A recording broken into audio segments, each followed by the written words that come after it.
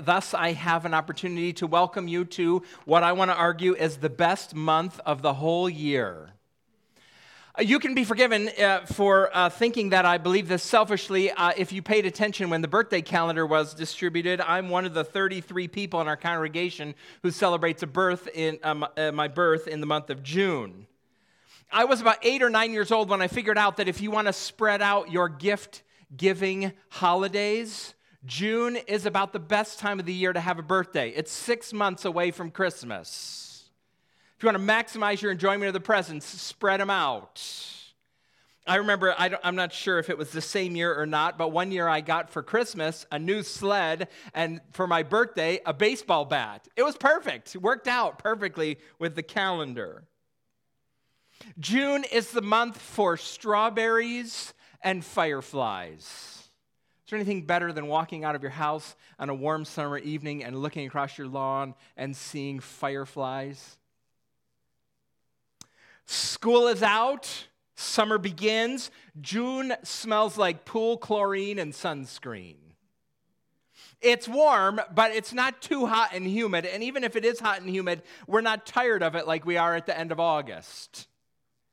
June is the time of the year when your summer flowers, your perennials, start to bloom. It's been said April is the cruelest month, and December may be the jolliest month, but June is the best month. In recent years, actually, June, too, has taken on a new role. It's Pride Month. And the evidence of Pride Month is everywhere. It's in stores, it's in advertisements, it's on social media posts. Companies and organizations, even the branches of our military, seem to be trying to outdo one another in advertising their love for gender and sexual diversity. Because of that, June is a month that makes us think how we followers of Jesus, whose commitments are shaped by the Scriptures, how we ourselves respond to the LGBTQ plus movement. And that's what we're going to talk about today. This is the third of 3 weeks in which we've talked about the Bible, what the Bible says about gender and sexuality.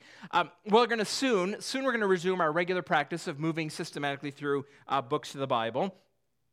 If you want more information about what we've been talking about the last couple of weeks, you could read an excellent book by Andrew Walker called God and the Transgender Debate. It's clear, it's concise, it's very pastoral, and if you read it, you'll learn how much I learned from Andrew Walker's book, God and the Transgender Debate. 2 weeks ago, we talked about God's good design. What did he design when he made us male and female? Then last week, we talked about how we've drifted so far away from God's design. And today, we're going to talk again about how to responding to the LGBTQ plus movement. I want us to be better at this than we have been in the past. Think about how followers of Jesus and churches in the United States responded to the rising tide of homosexuality, especially in how we responded to the AIDS crisis in the 1980s. Those gay people, those lesbian people were a different kind of sinner. That's the way we talked about them. A different kind of sinner, and there were a lot of us who said things like, AIDS is just God's wrath on them for their perversion. Those people, without any sort of acknowledgement of the fact that we are all sinners and that heterosexual sin is no more displeasing to God than homosexual sin is. And that we all don't, without any acknowledgement of the fact that the sexuality of all of us is broken in some ways. So I want us to be better at talking about these issues now than we were then. We've learned a lot by God's grace. Kevin DeYoung says that whenever we enter into the discussions of the LGBTQ plus movement, we should recognize that there are two conversations going on at the same time. On the one hand, there's the public debate about public issues. How are we going to respond to these discussions publicly? And we're thinking here about bathrooms and locker rooms? How are these issues going to be talked about, if at all, in public schools, and for what grades? What about prisons and hospitals, and where do transgender men and women, where should they be assigned in prisons? What about the military and the place that LGBTQ plus people have in the military? Who pays for gender? It used to be the phrase was gender reassignment surgery. Now the phrase is gender confirmation surgery. I'll just say gender surgery. Who pays for it? Should Medicare pay for gender confirmation surgery? Oh, what about sports? And where do transgender men and women participate in sports? What about medical treatment for children? Some states have proposed laws restricting certain medical treatments, puberty blockers and things like that for children. And there's been a great public outcry against those states that have tried to do so. I wonder if you know that in Finland and Sweden and Great Britain, they have already passed laws restricting some of these treatments for children. There's a public debate, and the public debate calls for a certain form of communication. But there's another side to these issues, not just the public debate, but another conversation, namely personal relationships. Personal relationships. And now I'm thinking about how you love your relatives and your friends who own one of these letters, LGBTQ+. And how you talk with them across the Thanksgiving dinner table. Or who do you talk to? Who do you talk to in your life about your own same-sex attraction? What about these personal relationships? And how do we form, maintain, work them out? Now, I want to say that in the public debate and the personal relationship, there's a difference in the communication that you would have in those two arenas. Not a difference in the message. It won't change the message.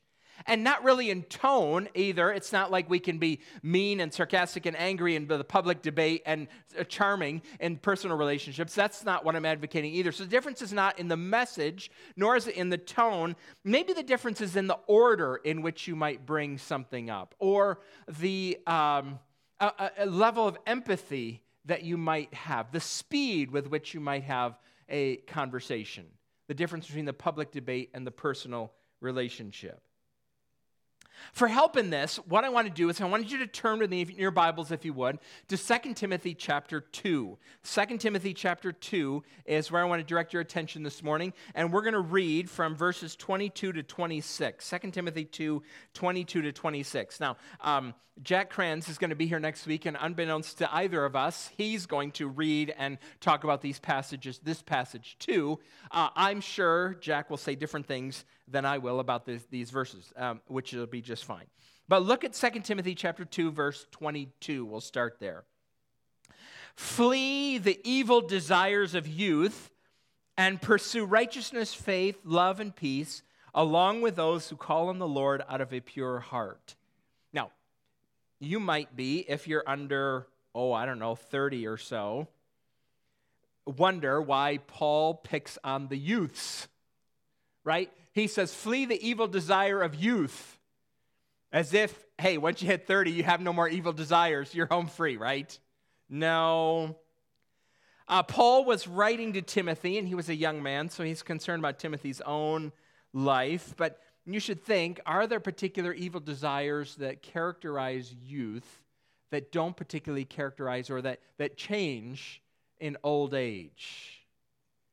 We need the sequel to 2 Timothy where Paul writes about the evil desires of being a senior. Right? He says, regardless, he says, flee those desires and pursue these things, righteousness, faith, love, and peace, with those who call on the Lord out of a pure heart. Do you have anybody in your life like that who helps you flee evil desires and pursue righteousness, faith, love, and peace? Who in your life are you pursuing these things with? It's a good question to ask.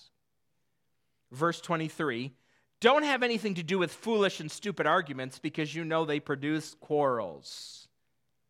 We're not going to stop every 5 seconds that I read the scriptures, but verse 23. I want to think about this for just a minute. Is anybody ready for a little sarcasm? It's my love language. Here, you ready? Here it is. Why? I can't imagine why Paul would talk to Christians about foolish and stupid arguments. I can't imagine that. I mean, every argument that I've ever been involved in as a Christian has been well-reasoned and insightful and has not been foolish and stupid. So why in the world would he feel the need to write this verse? I feel attacked by verse 23. I just want you to know that. Well, now we move on to verse 24. Here we're in better shape. The Lord's servant must not be quarrelsome, but must be kind to everyone, able to teach, not resentful. Opponents must be gently instructed in the hope that God will grant them repentance, leading them to a knowledge of the truth, and that they will come to their senses and escape from the trap of the devil who has taken them captive to do his will. Notice here the goal and how we enter these conversations, whether it's the public debate or personal relationships. What's the goal? The goal of the way we speak is so that those who listen will repent, particularly our opponents, that they would repent. We speak, now this is an interesting verse, isn't it? We speak, and in the process of our gentle speech, our not resentful speech, our instructing speech, we speak, and God grants them repentance. The goal is to win our opponents, not to roast them, not to own them, not to humiliate them, not to destroy them. A lot of the discourse that we have, this is the way our political discourse works. The point of political discourse is to own your opponents or humiliate your opponents. That's not Christian discourse. A lot of the discourse that happens in public is not to win opponents, but to earn the applause of those who already agree with you. There's 2 channels, at least, on your cable box that are devoted to not convincing opponents, but to earning the applause of those who already agree with everything that's said on those channels. Now, there is some usefulness. There is some usefulness in instruction, in instructing those. I mean, the last couple of weeks we've been doing that a little bit here, instructing us as we think about what the Bible says. There's some usefulness to this, but the goal here is to bring outsiders in. If you're speaking only to earn the applause of those who already agree with you, you're off target with what Paul's goal is here. Paul's goal: bring outsiders in. Outsiders in. To that end, I want to share some values with you for responding to the LGBTQ plus movement. The first 2 values that I want to share with you focus more on the public debate, I think, and the third one is more about personal relationships, but I think they'll all be helpful. There's some overlap there. Value number 1, clarity. Clarity. That's been the focus of the first 2 weeks of this series. We must have rock-solid convictions. Followers of Jesus have rock-solid convictions about what the Bible says about God's good design, about his creation design, about roles for manhood and womanhood that the Bible speaks about the difference between biblical mandates and cultural stereotypes. Conversant about why we feel so strongly about the marriage being between one man and one woman, because Paul says it's a picture of the relationship between Christ and his church, and that matters. That matters to us supremely. We're not shaped primarily by our cultural stereotypes, but by God's good design. Rock-solid clarity. If you don't catechize your children in these issues, someone else will. Rock-solid clarity is necessary when you face the temptation to change your convictions when someone you love begins to own one of these letters, begins to associate themselves with the LGBTQ plus movement. I mentioned a couple weeks ago, that temptation to change your convictions will be very strong if your daughter were to say that she is transgender, or if your son were to say he's a homosexual, or your grandchild. Tim Keller pokes us in the eye a little bit. He's not used to doing that, but Tim Keller pokes us in the eye a little bit. He says that if you change your convictions about these issues because someone you love or someone you know or someone you respect is a member of the LGBTQ plus movement, that means that your original convictions were probably not actual convictions. You were just a bigot before. But now you know somebody. Now you know that not all LGBTQ plus people are weird or strange or evil or irresponsible. Now that you love someone, well, maybe I'm not right in my convictions about that. You were a bigot. You weren't shaped by biblical convictions. I want you to think for a minute about the conversations that you might have with a coworker or a friend, someone in the office or your neighbor, when they find the views of the LGBTQ plus movement compelling or attractive. And I want to share with you some things that you might want to keep in mind. I use the word arguments. I'm not telling you to get in a fight with anybody, but some arguments that you might have in mind that would be helpful in the discussion that you might have. They're not original to me, and they're not the full extent of things that you could say. But here's some things that maybe you could talk about across the lunch break table. And I want you to think, first of all, of the body argument, what I'll say is called the body argument. There are clear differences between male bodies and female bodies, and it matters in sports. You have to suspend a lot of disbelief in order to believe that there's no difference between male and female bodies on a track field or in a swimming pool. I think it was the state of Iowa, I'm not sure, but the number one high school track athlete, the fastest high school girl in Iowa, wrote an article for one of the newspapers in Iowa talking about their sports times. And she was the number one runner in the state of Iowa, and her time, if you put it next to the boys' lists, her time was 85th on the list. 85th. Now, it's true that she's faster than runners 86 to 4,000 of the boys in Iowa, but she has no chance of winning if there's no distinction between boys and girls. She has no chance of ever winning a state championship or a scholarship or anything like that. The body argument. It's possible to make changes in your external appearance, but not in your cells. Male and female bodies are meant to complement each other. A few years ago, the Royal Dutch Airlines thought they were making a very clever post when they were during Pride Month. Look at this. This is the post they made, and they got really roasted for this. But it says here, you might be able to read it. It says, "It doesn't matter who you click with. Happy Pride, Amsterdam." Someone was not thinking. And the reason they were not thinking is there's the reality that only one of these combinations, when it clicks, will keep you in your seat if your airplane goes off the runway. Well, there's only one way to click these things together that will work. Someone wasn't thinking. They unintentionally let the truth slip in this tweet. There's body differences. The body argument is why we believe that bathrooms and locker rooms should be segregated places, because there's differences in bodies, and it matters when there's children in locker rooms and bathrooms. Then next, here we move on to the maturity argument. The maturity argument. I don't know how many people know this, but 90% of children who express a gender identity other than their sex change as they go through adolescence. 90%.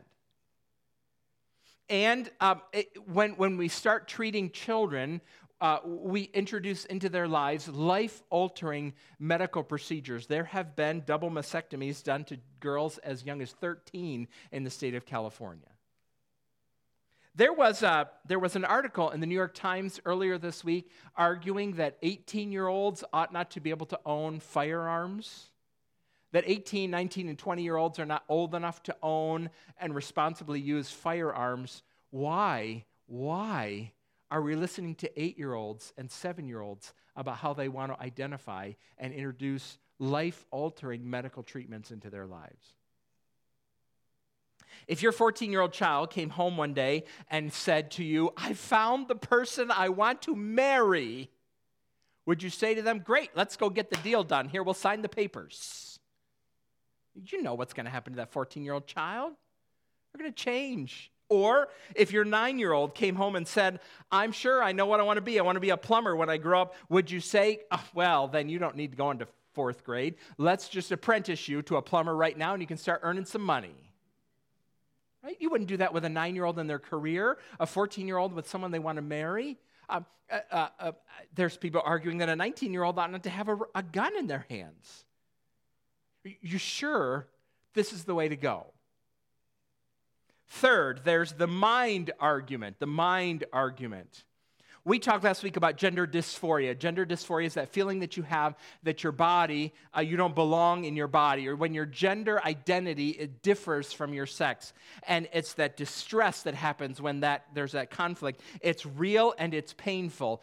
We have the choice here in our society. We can either address the mind to bring it in conformity to the body, or right now what's happening is we're trying to alter the body to bring it into conformity with the mind. Both of those are going to be painful and difficult and challenging experiences because gender dysphoria is real and it is painful. But body interventions don't actually work to alleviate the depression, the anxiety, the suicidal thoughts that gender dysphoria can sometimes cause or result from. Or think about the mind argument. You could think about it this way. Some of you are very familiar with the terrible condition known as anorexia, the painful burden of anorexia. Anorexia is an eating disorder. It's where you restrict your calories because of your fear of gaining weight or this perception that you have that you're overweight. How would it be if a young girl went into her, a teenager went to her guidance counselor and said, I'm overweight. I know I'm overweight. I've got to lose weight. And when she looks in the mirror, she sees fat. She sees obesity. She sees someone who is unhealthily big. And when you look at her, what you see is skin and bones and ill health. Would you, because of her perception, affirm her perception and say to her, okay, I'll help you lose weight. I'll give you a diet that will help you lose weight, and so that and pills so that you're not hungry, so that you, because your perception of yourself is authoritative in this situation, and will treat you that way. Would you be pleased if a guidance counselor did that under circumstances like that? Then, last here on my list here, you can think of the consistency argument. The consistency argument. Ask someone.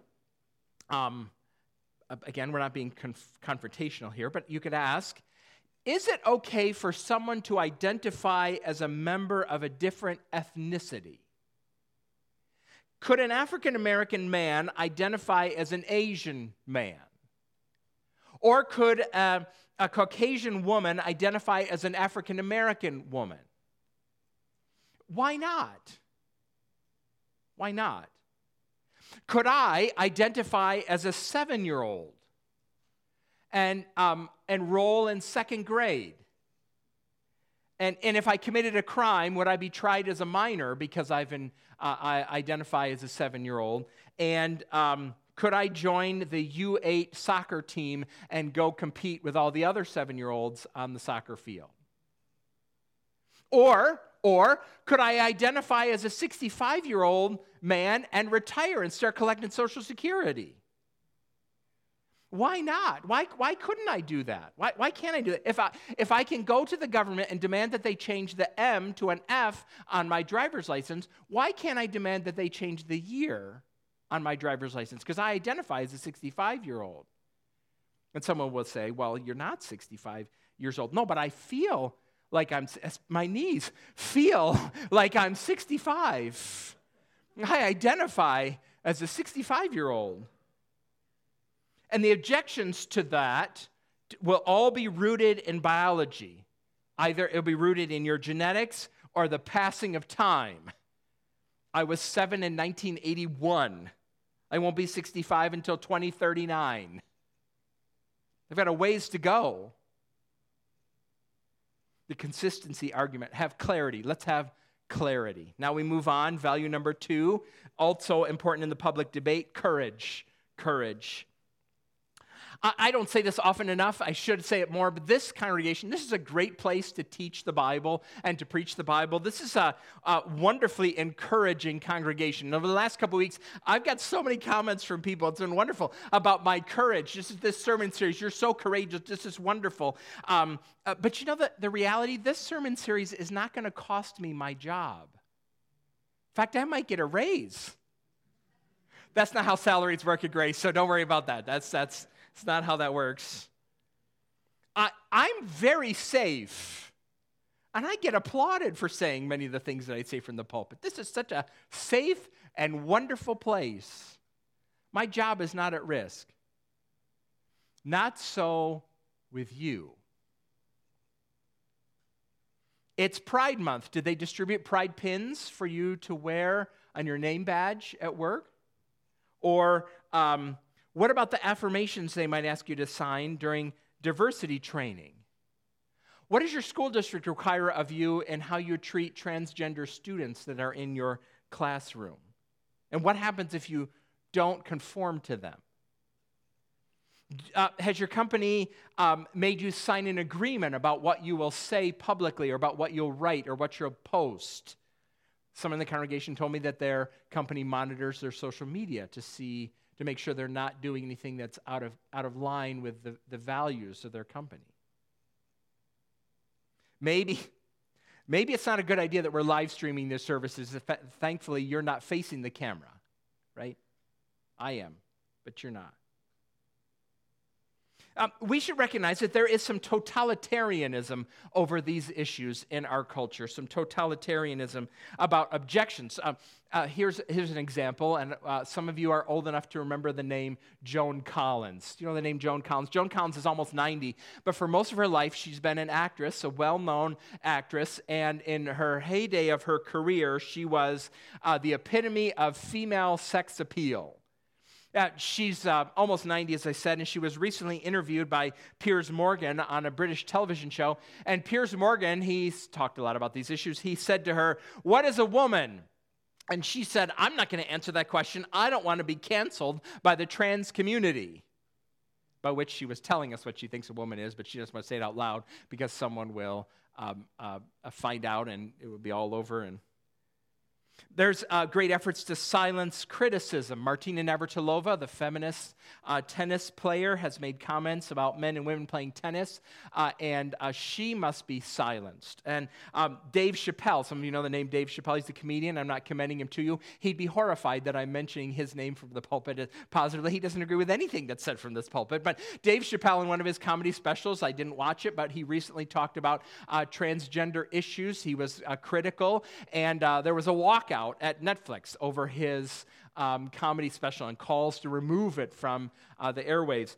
Amazon no longer sells Ryan Anderson's book, When Harry Met Sally. It's a very reasoned examination of the transgender issues from a medical perspective, giving some cultural updates about it. It's a very fine, compassionate, clear book.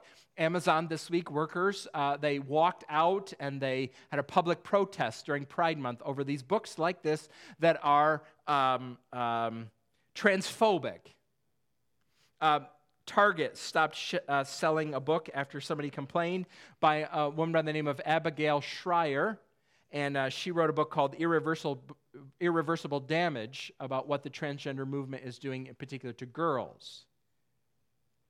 Jesse Singal is a journalist. He would not agree with many of the things that I say. He's very liberal in many of his views. He's not opposed to transgenderism, but he wrote an article in 2018 in The Atlantic expressing caution about transgender treatment for children, and now he has been just highly, highly criticized and efforts made to silence him for speaking about anything because of his views, that article that he wrote. There's a totalitarianism here when you speak.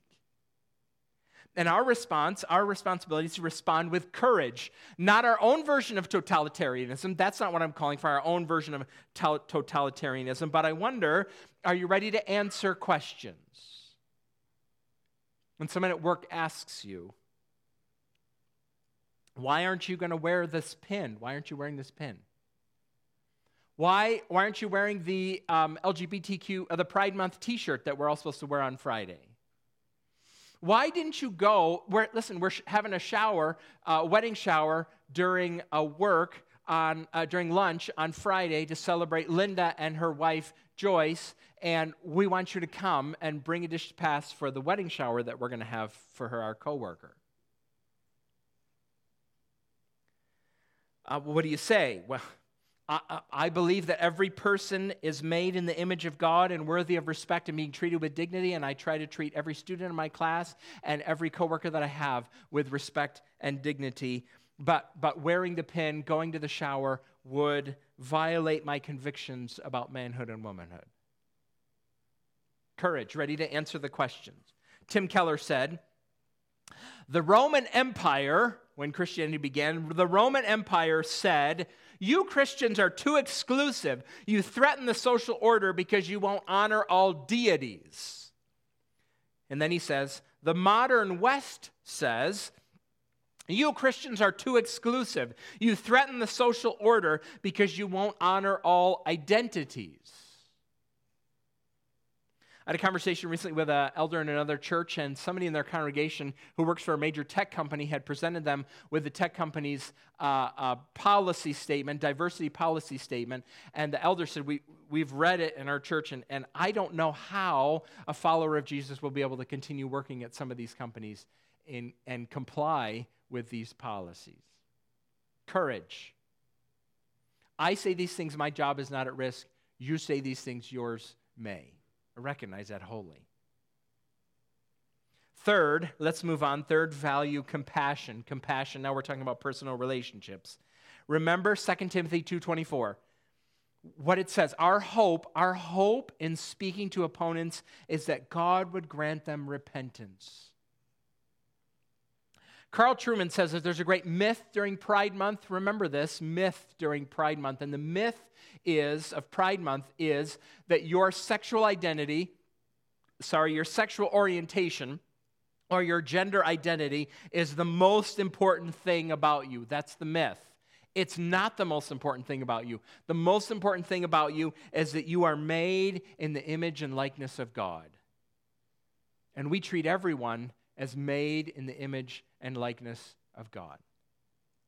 Remember what James 2:1 says about this call, what that means. James 2:1 says, my brothers and sisters, believers in our glorious Lord Jesus Christ must not show favoritism.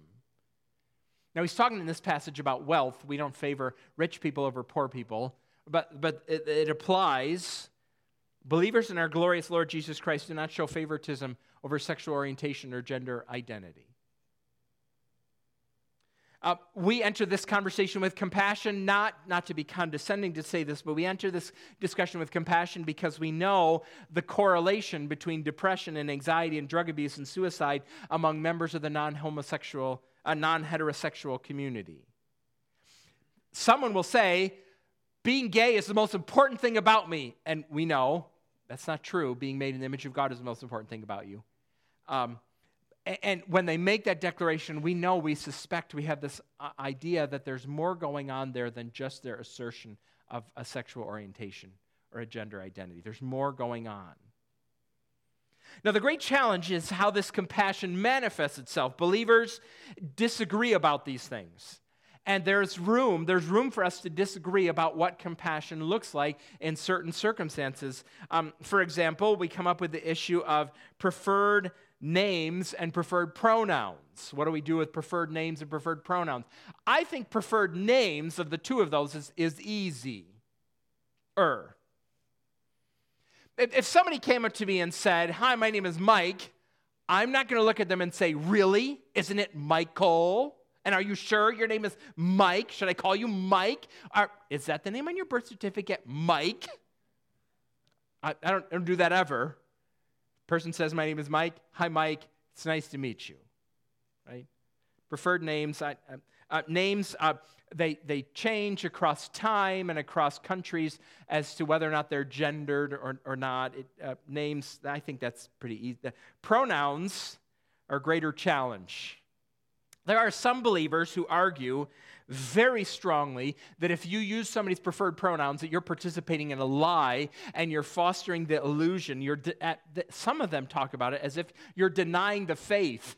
You use he or she instead of she or he. You are, as it were, denying that Jesus rose from the dead. I mean, this is a huge issue to some people. I don't think that's quite right. Other people, other followers of Jesus, faithful followers of Jesus, Andrew Walker is actually among them here. He says that using someone's preferred pronouns may be part of building or maintaining a relationship. He says, ask yourself, is this where you want to draw the line? Is this the point? Lines have to be drawn. Is this where you want to draw the line in pronouns? Some believers, again, say absolutely, and some say no. We have a practice in our house. We recently started this motto. It's my own motto. No one's adopted it but me. But when it comes to pronouns in our house, and we talk about our friends, in our house, we tell the truth. We use he, she, and not they when it's appropriate. In our house, we tell the truth. Now, outside of the class, I try to avoid them altogether, frankly. You saw me do the last 2 weeks. I talk about Bruce Jenner, Caitlyn Jenner. I fall over myself to try to avoid using pronouns. But I still don't think this is a fight that I want to have. You may disagree with me about that. That's my thought. When it comes to compassion, I think you should adopt a strategy that Isaac Adams uses. Isaac Adams is a pastor in Birmingham, Alabama. He wrote a book recently called Talking About Race. It's on my bookshelf. I want to read it. I've heard a couple interviews with him about this book. He says that what he did when he wrote this book, Talking About Race, is he went through the Bible. What does the Bible say about conversation, how we talk and how we listen? And he tried to apply it to the issue of race and racial tensions in the United States. It's a good strategy. What were to happen? This would be good exercise for you to do. Your neighbor is gay or lesbian, or one of your relatives. What do? Go through the book of Proverbs and write down everything it says about talking and listening, and then use that as guidelines to shape how you relate to that person, that relative, that friend of yours. What you'll discover, there's a lot of listening commended in the book of Proverbs, a lot of patience commended in the book of Proverbs. There's truth, there's clarity, absolutely, but there's a lot of patience and a lot of listening and a lot of questions. Rosaria Butterfield, some of you know her story. She was a lesbian professor at Syracuse University. She heard the gospel. Actually, her testimony is quite compelling. I commend it to you. We won't go into great detail, but she said when she was a lesbian professor, her opinion was that Christians use the Bible to end conversations. Christians will use the Bible and they say, this is what God says, and that's it. And no conversation, there can be no conversation. I'm not talking about the sort of conversations where we change the message of what the Bible says, but perhaps a conversation where we talk about why sometimes the Bible and its sexual ethics seems so foreign and so hard and so out of sync with how I feel. You can have a conversation with somebody about that without compromising the Bible. This compassion is not convictionless compassion. Regardless of how we speak, we're not going to win everybody. Somebody's going to reject us, that's for sure. The convictions, you may have different convictions about this. This is not a matter of Christian fidelity. I myself could not attend in good conscience a same-sex wedding. I think attending a wedding, you are there to support the bride and groom and testify to your approval of this relationship. What do you do under good conscience if the pastor says that it's a same-sex wedding and you're there? If anyone has any just cause why these two should not be united in marriage, let him speak now or forever hold his peace. Better you not be there than that you speak. I find compassion with convictions, that's true. I find no warrant anywhere in the Bible for a parent to ever say to their child, I disown you. You are no longer my child because of this issue, because of the choices or because of the lifestyle you are leading. I disown you. I can find no biblical warrant for a parent ever saying that under any circumstances to their child. How can we? The prodigal son is one of our favorite stories in the Bible. How can we ever contemplate as a parent saying to their child, I disown you? We listen in our house a lot to the soundtrack when we drive around, the soundtrack of Fiddler on the Roof. We own 3 or 4 copies during our college visits when Claire and I were making them. We would listen to them back to back and compare and contrast who sang what song the best. You know the song? You know the story of Fiddler on the Roof, the musical? I don't want to spoil it for you. But it's about Tevye the milkman who lives in Russia in the early 1900s. And in this time and in this culture, girls were married. The fathers arranged marriages for their daughters. Tevye has 5 daughters. Daughter number 1 comes and says to him, "Father, Papa, I have found a man to marry." And he says, "What? No matchmaker? I didn't make the arrangement? No way." And she says, "Please, please, Father, give me your permission to marry." And he says, okay, he relents. Tevye the milkman. Daughter number 2 comes, doesn't ask for permission, only for Tevye's blessing. Tevye's a little peeved about this, but he relents and he gives her his blessing and his permission to marry this man. Daughter number 3 doesn't come to Papa at all. Daughter number 3 marries a Gentile, member of the Russian Orthodox Church. She does it in secret after she runs away from her house. What kind of relationship is Tevye going to have with daughter number 3? Well, in that culture, in this time, he says he disowns her. No relationship. You are dead to us. Except at the end of Fiddler on the Roof, when they're being forced to leave their town, the daughter number 3 and her husband come, and there's maybe a little bit of hint that maybe Tevye is going to soften toward daughter number 3, and there's this tension as the musical ends, what's going to happen to their future of their relationship. And if this were a Hallmark movie, what would happen is that Tevye would, his stubbornness and his commitment to tradition would fade away, and Tevye would suddenly come to love his daughter and see how he was wrong all along about his son-in-law, and that would be how it would end. Christian stories never end that way because there's always going to be this tension.